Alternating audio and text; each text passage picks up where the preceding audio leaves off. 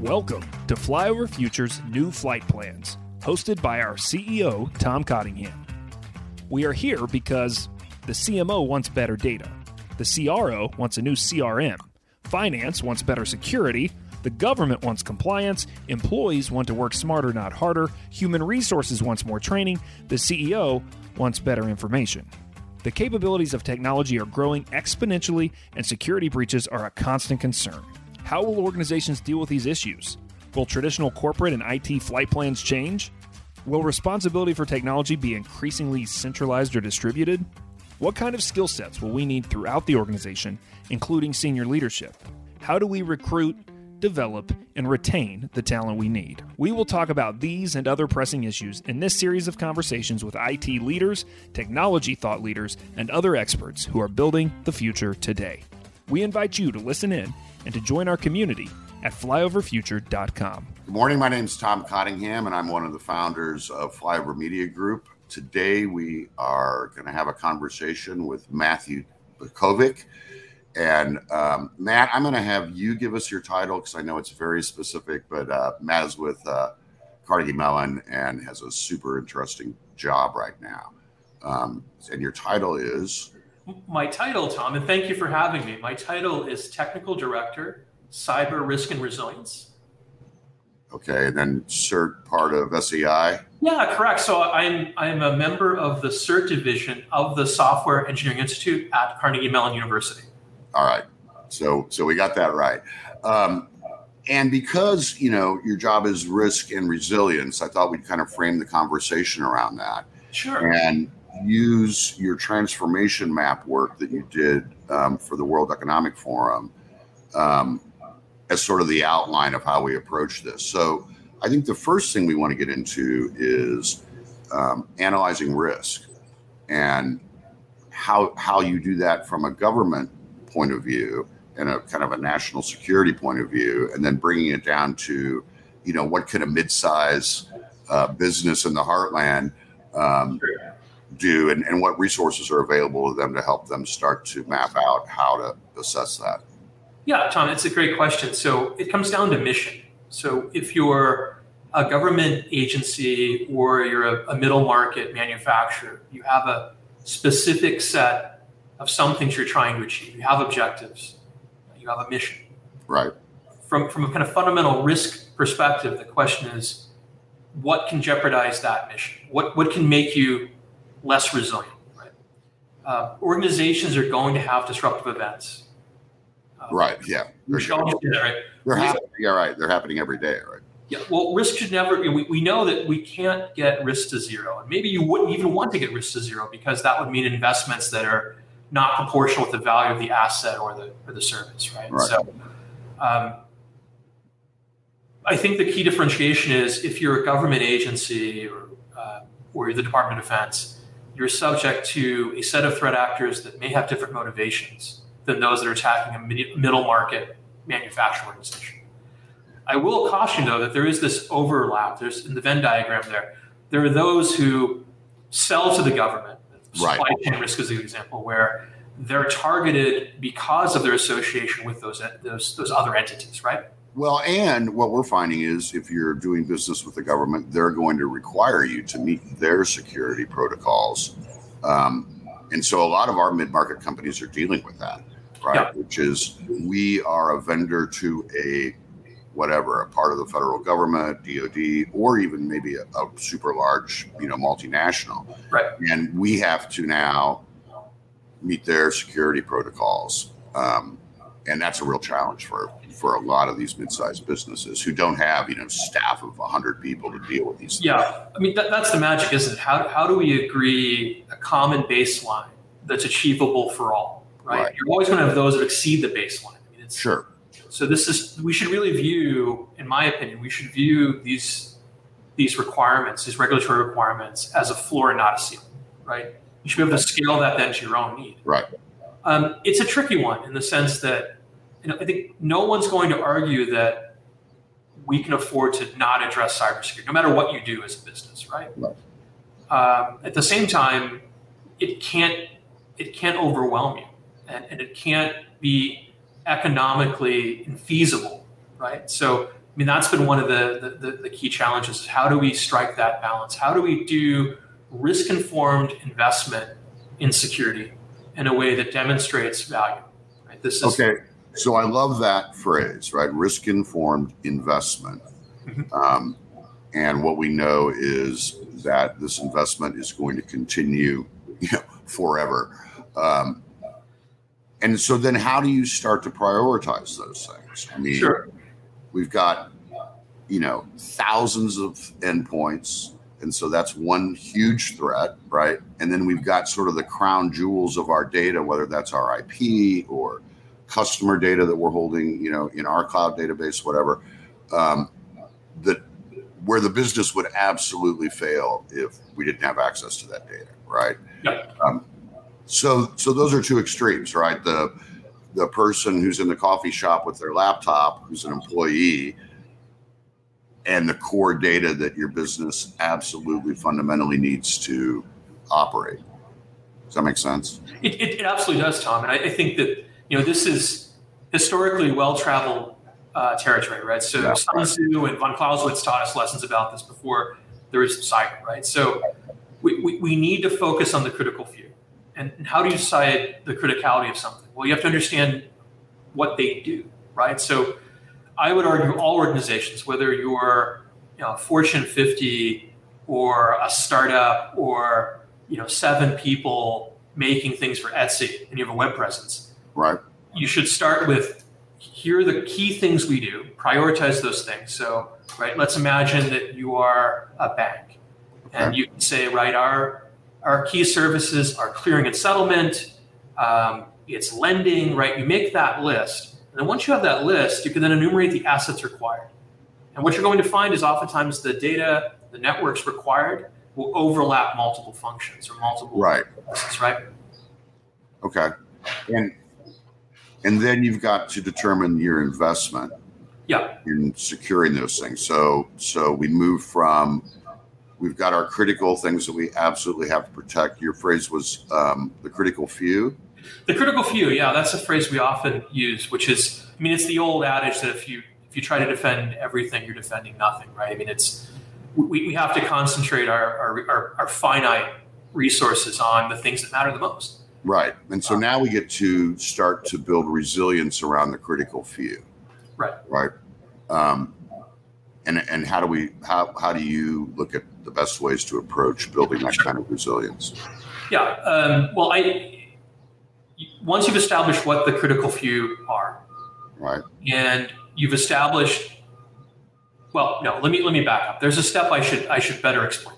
Okay. Once you understand the assets and the services, the things that you do, mm-hmm. you then have to make some decisions around how critical those things are in relation to some time scale, right? So how long can I be without the clearing and settlement function of my bank? Okay, that seems like a super important point, right? Yeah, and I think that in my profession, we tend to gloss over this, right? So when I was in industry, I spent a lot of time doing business impact assessments. And I think the value of that can't be overstated, right? That instead of making this sort of notional or the codification of the kind of collective corporate mythology, you need to think about ways to quantify the risk, right? So if I say clearing and settlement represents X percentage of our business, and we will lose Y dollars, right, at a specific point, you're now calculating the recovery time objective for a system, right? So that's some tolerable downtime.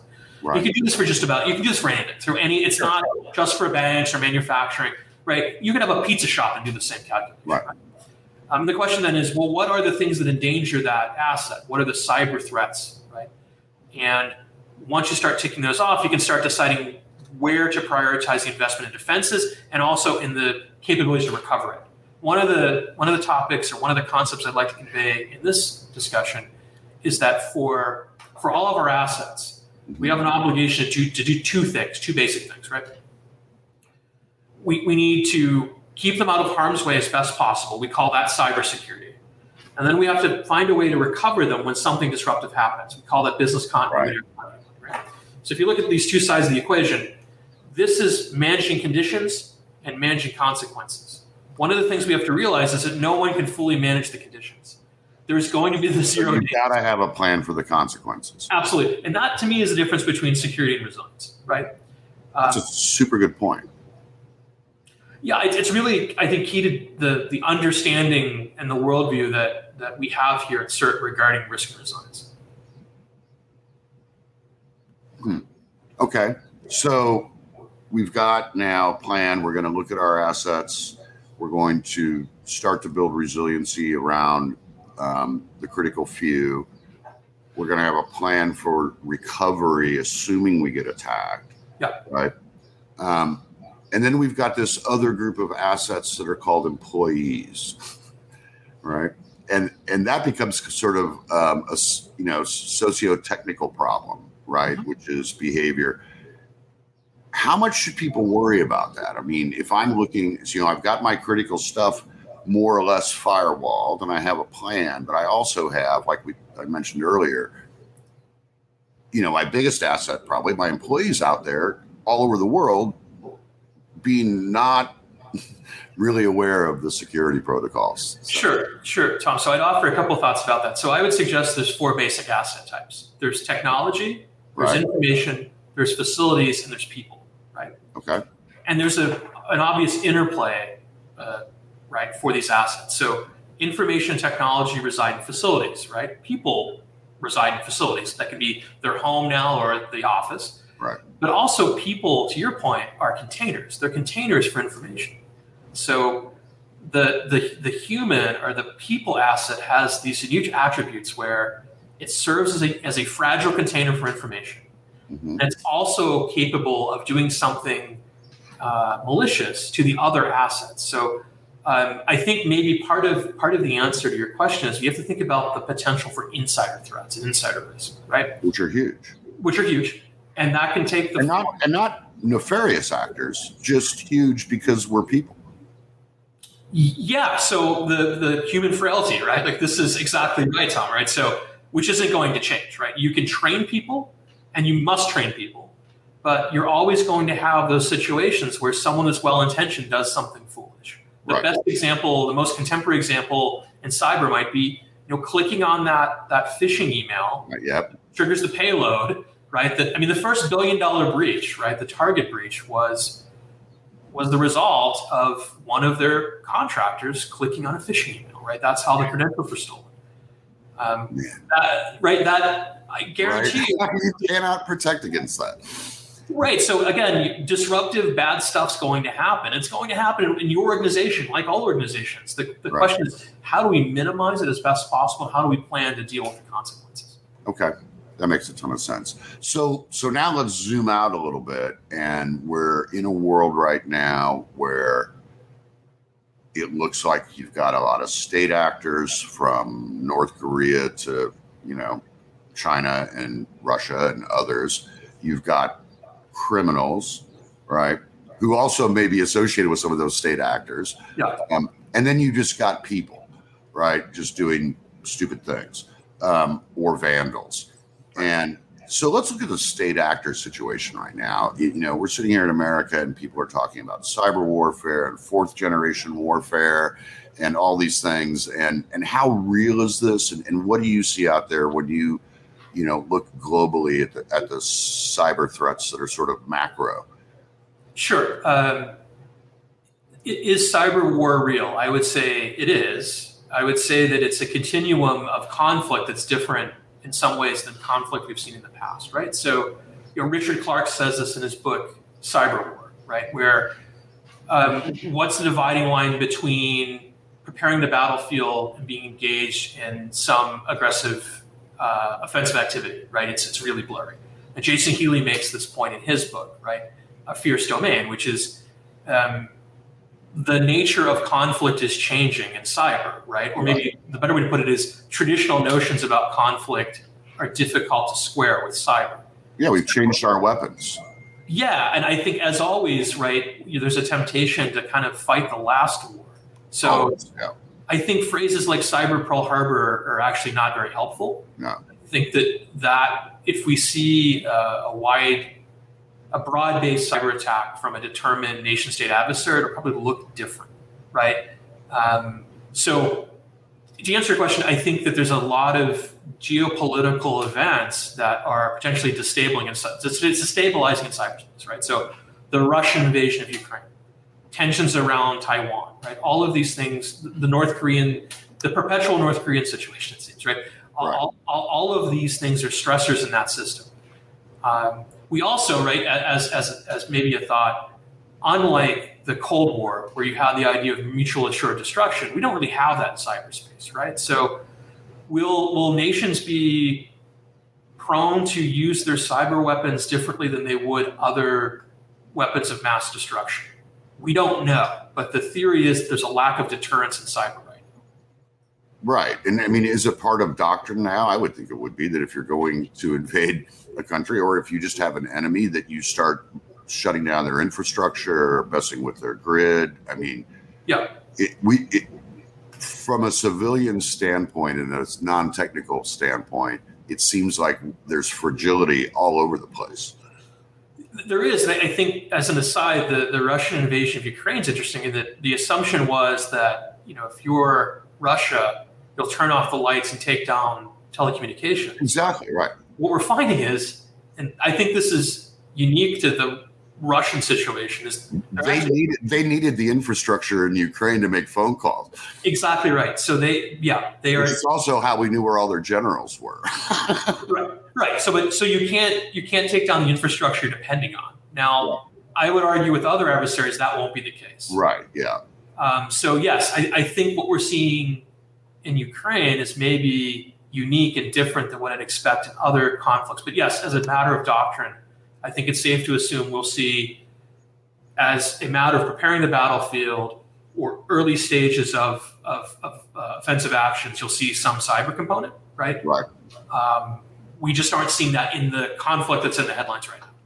What about just ongoing cyber harassment, right? So, I mean, I can't imagine that anyone's going to invade the United States, but I can imagine that if I'm going to invade Taiwan, I also want to mess with the one superpower that might come to their aid, right?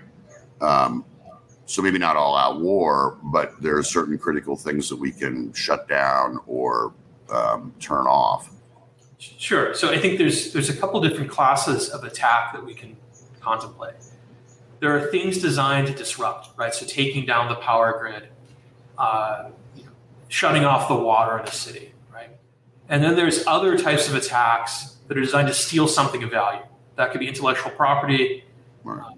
That could be information about individuals that have access to information that you want, right? This is the situation where you're stealing information about people and building kind of link analysis, right? Right. And we've seen a good bit of that, right? So we know that defense-sensitive IP is often stolen in the U.S. We know that commercial IP is often stolen from the U.S., right? Right. So in a sense, I think that is already unfolding. The question in my mind is, does that change if there is some connection to a kinetic war, right? Right. I think the answer is likely yes, but I don't have evidence to really back that up. Right? Yeah.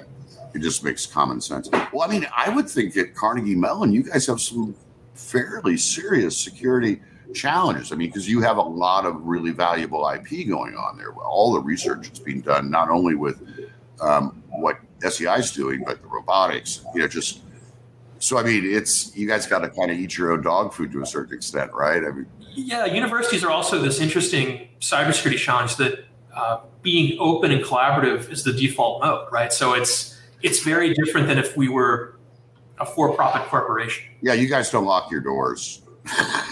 Exactly. And having people from other places is just part of the way that you operate as a university. So when it comes to controlling access to IP, it's a very different situation than you find in the commercial world, or in the military or something, right? So. Right.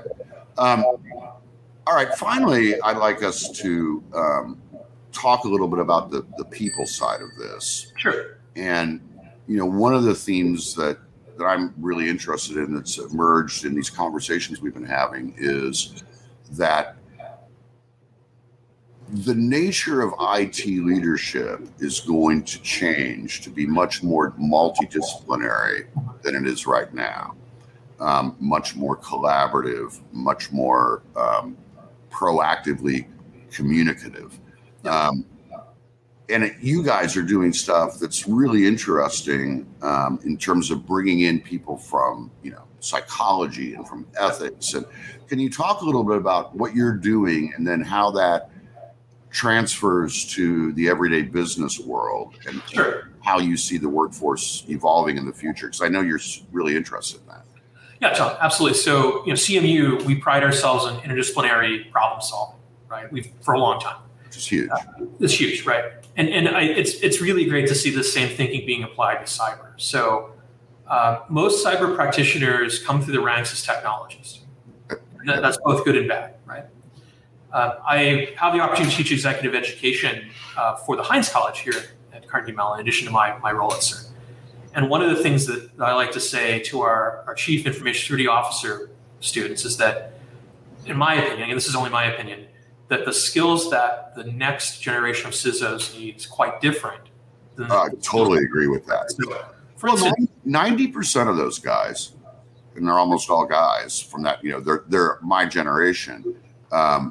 Well, they're older. I'm quite young, actually. But 90% of them came out of coding, right? I mean, these are DIY problem-solving guys who enjoy solitary work, and that's going to change. I mean, I agree with you on that. But business acumen is key.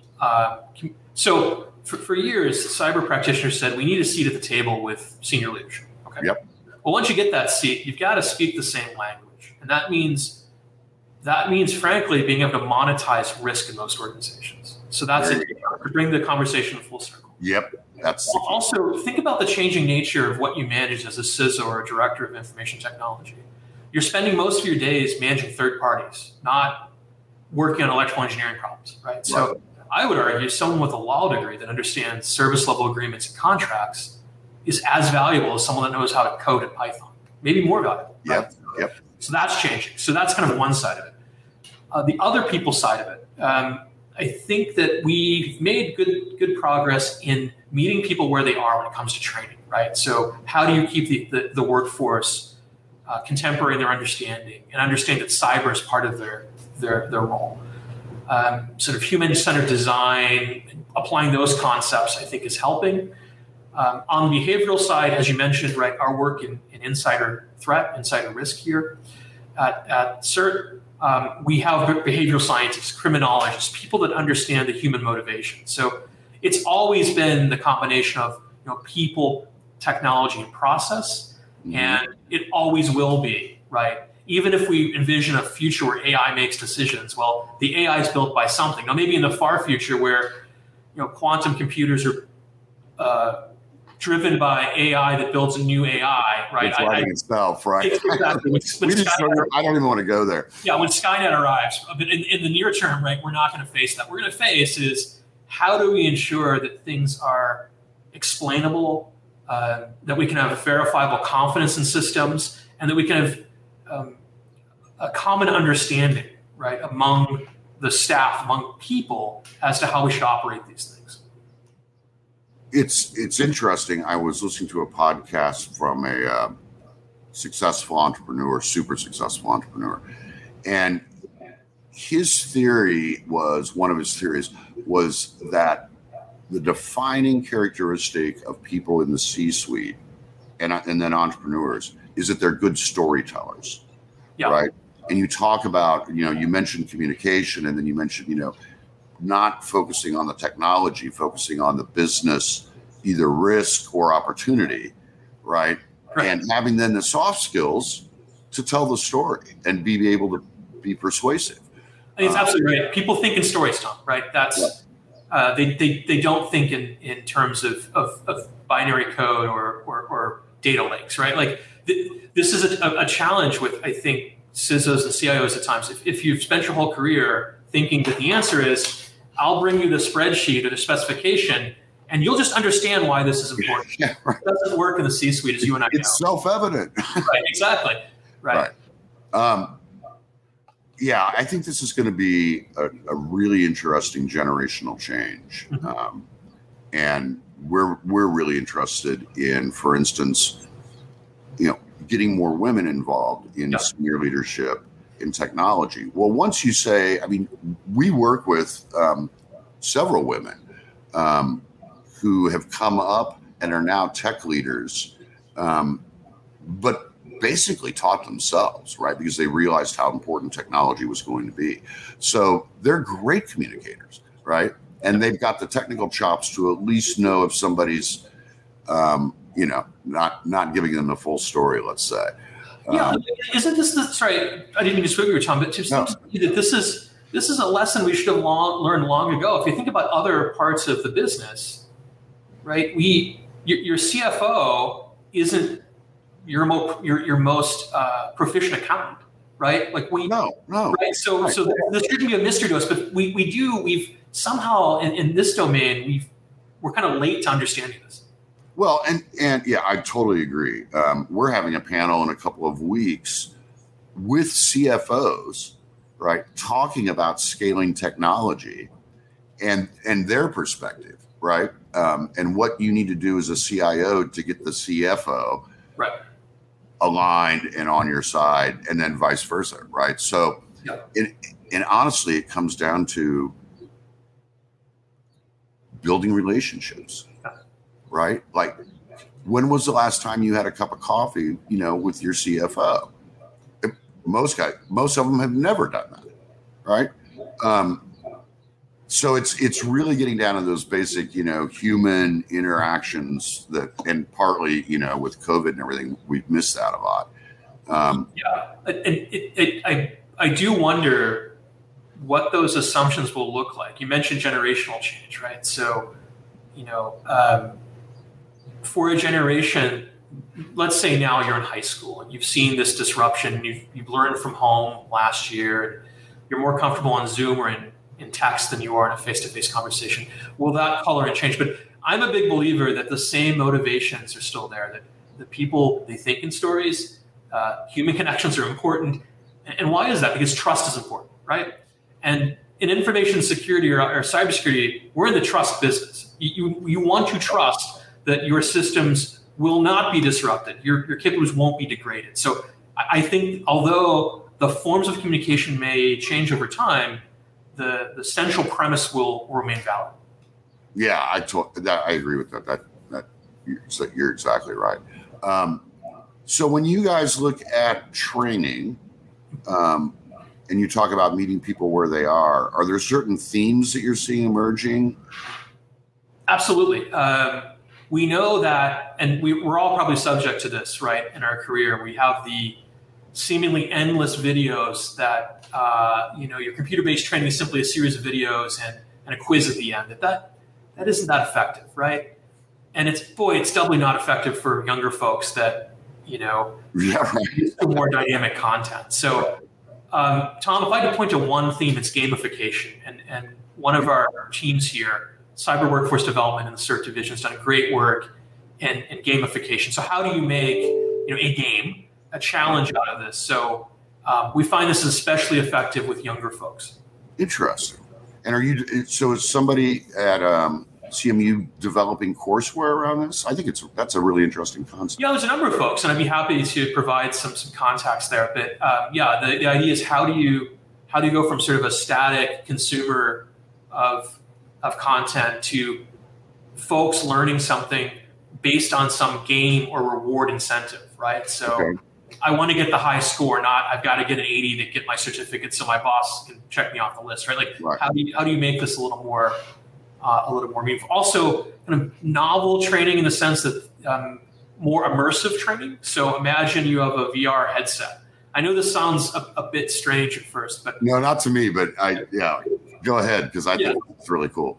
Yeah, imagine you've got this virtual reality headset, and you're walking through some simulation of a cyber event rather than the traditional tabletop exercise where we're just sort of reading from a script or using PowerPoint. So that's another innovative technology that I see being employed. I think also just kind of modes of training. So moving training to your phone, for instance, right, is something that I see as a future trend. Huh. Yeah, the gamification stuff is really interesting, and you're right. It does play into a lot of our sort of frontal lobe Right. kinds of behavior. So let's talk finally about privacy.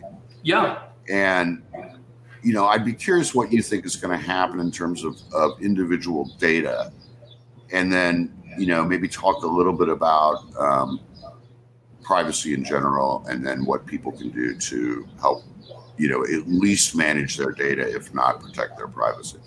Sure. Privacy, it's a multifaceted sort of situation here, right? So you've seen this kind of groundswell in concerns about the use of personal data, right? And in the US, for instance, we don't currently have a single data breach notification law. We've got this patchwork of state laws, right? Right. Yeah. CCPA in California, we're seeing something that's more specific in what's expected about breach notification and the way that you handle this. And it looks like that's going to set the standard in the U.S., right? Yeah, I think so. And Massachusetts also has laws that are probably helping to establish what the norm is, right? Okay. If you look to Europe, right, where you have GDPR, the General Privacy Rules, right? A very specific and comprehensive way of looking at data privacy.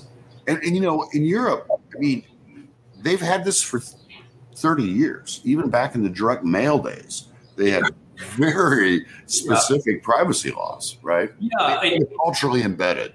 Well, yes, I wanted to mention that. So I also have an opportunity to teach graduate students here at CMU, and in the course is on information security, governance, and policy. And one of the things we talk about is privacy and these sorts of laws. Right. And I've got people from all over the world. It's really interesting to see this geographical divide where, I guess I'm painting with a broad brush here, but students from the US, Canada are really uncomfortable with the government having their data. Students from Europe are more uncomfortable with industry having their data. Right. And then students from authoritarian regimes are like, well, no, the data's not mine in the first place. So really, yeah, that's interesting, isn't it? Imagine you grow up in one of those regimes and you have access to really cool tech, but the price of admission is the government gets to see everything, right? So I don't know where this is going globally. I think in the US, you're going to see new laws that better protect the individual, something more akin to GDPR, but that takes political will. I don't know where we are in that cycle, but I think there's a growing concern, even among those that don't really pay much attention to this, about what our data is used for and the consent, right. Lack of consent. Yeah, it's hard to say. I see a movement where eventually people are going to own their data and either protect it or charge for access to it. I think it's been a bit of a mystery, Tom, that I think that there's this idea that, we're in this post-privacy era, everything's transparent because of social media. I don't think that's true. I think that we're seeing now the long tail of putting things online, right? We're seeing the consequences of your information, right? Yeah. Yes, I'm glad that we didn't have Twitter and Facebook and all that stuff when I was in college. Absolutely. Absolutely. And the way it's coming back to kind of haunt people. Yeah. And sometimes you can say, okay, well, right, that's some divine justice that the things you did that were awful are brought to light, but it's a slippery slope, right? Right. At some point there needs to be, I forget the legal term, but some limitations on how far back you can go to be prosecuted for certain stuff, right? The internet never forgets, right? That's the thing, right? Or forgives, apparently. Or forgives, yeah, that's a great point. And I like the famous New Yorker cartoon.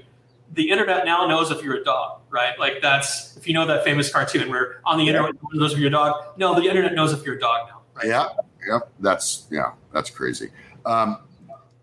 This has been super interesting. I think the work you guys are doing is fascinating, and it's really interesting to look at how you can do stuff for the Department of Defense that I'm sure is, highly classified and where failure is catastrophic, and then move that down to what needs to happen in the real world for this. And I think that let's identify the critical few, protect those like crazy, and have a really good backup plan for the inevitable.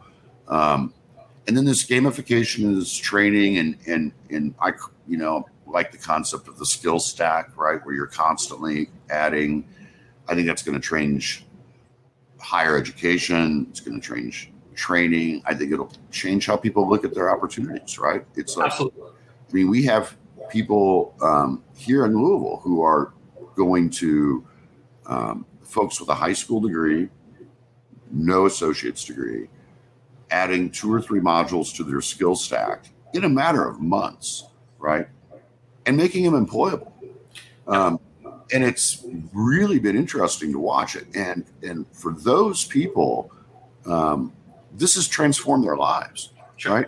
And they will always operate that way, right? Like, I want to move over here. I'll add to my skill stack, right, in real time and do that. And I mean, you see the same thing happening? Absolutely. And, I'm a native Pittsburgher, right? And I work for a university founded by an industrialist.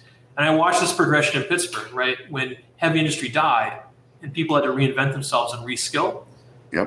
And I think, you said something really interesting too, which is, I think in tech, we're going to see a better differentiation in the future between the roles that require 4-year degrees and the roles that are more akin to working the trades, right? Yeah, I mean, we could talk about sort of the history of higher education and why college used to exist. But yeah, I agree. I don't know if the traditional looking at, you've got your 4 years and then your 2-year MBA and you're done. And that's the ticket to admission. I think that's going away for sure. Well, Matt, any other final thoughts you've got? I mean, we've touched on a lot of things. Sure. I guess one of the concerns I always have is that things I'm describing might seem really complicated. The truth is, this isn't beyond any organization or anyone, right? That if you start with the basics and focus on the fundamentals, that'll see you through. And I guess the other thing I'd offer is, be smart consumers of technology. Don't believe that the next generation of magic box with blinky lights is going to save you, right? Right. We need to get out of that mindset. That's a really great way to end it. Although I'm going to ask one more thing, which is, you seem to be incredibly well read. Is there a book you would like to recommend to the audience that you have found fascinating in the last month or few months? Sure. So I try to read kind of on different subjects, and I mentioned 2 cybersecurity books that I think are sort of important works in the field, right? So Richard Clarke's book Cyber War, and then I'll also put the plug in for Jason Healy's A Fierce Domain, okay, which is a really interesting study. He did this for the Atlantic Council. It's a really interesting study on sort of the early days of internet and cybersecurity and its progression over time, right? So kind of the highlights from the historical timeline, but also the sort of the progression from occupation to profession. It's kind of implicit there. So I would definitely recommend that book. Cool. Excellent. Well, thanks so much. This has been great, and hope you enjoy the rest of your day. Thank you. My pleasure. It was great. Thanks to everyone for listening.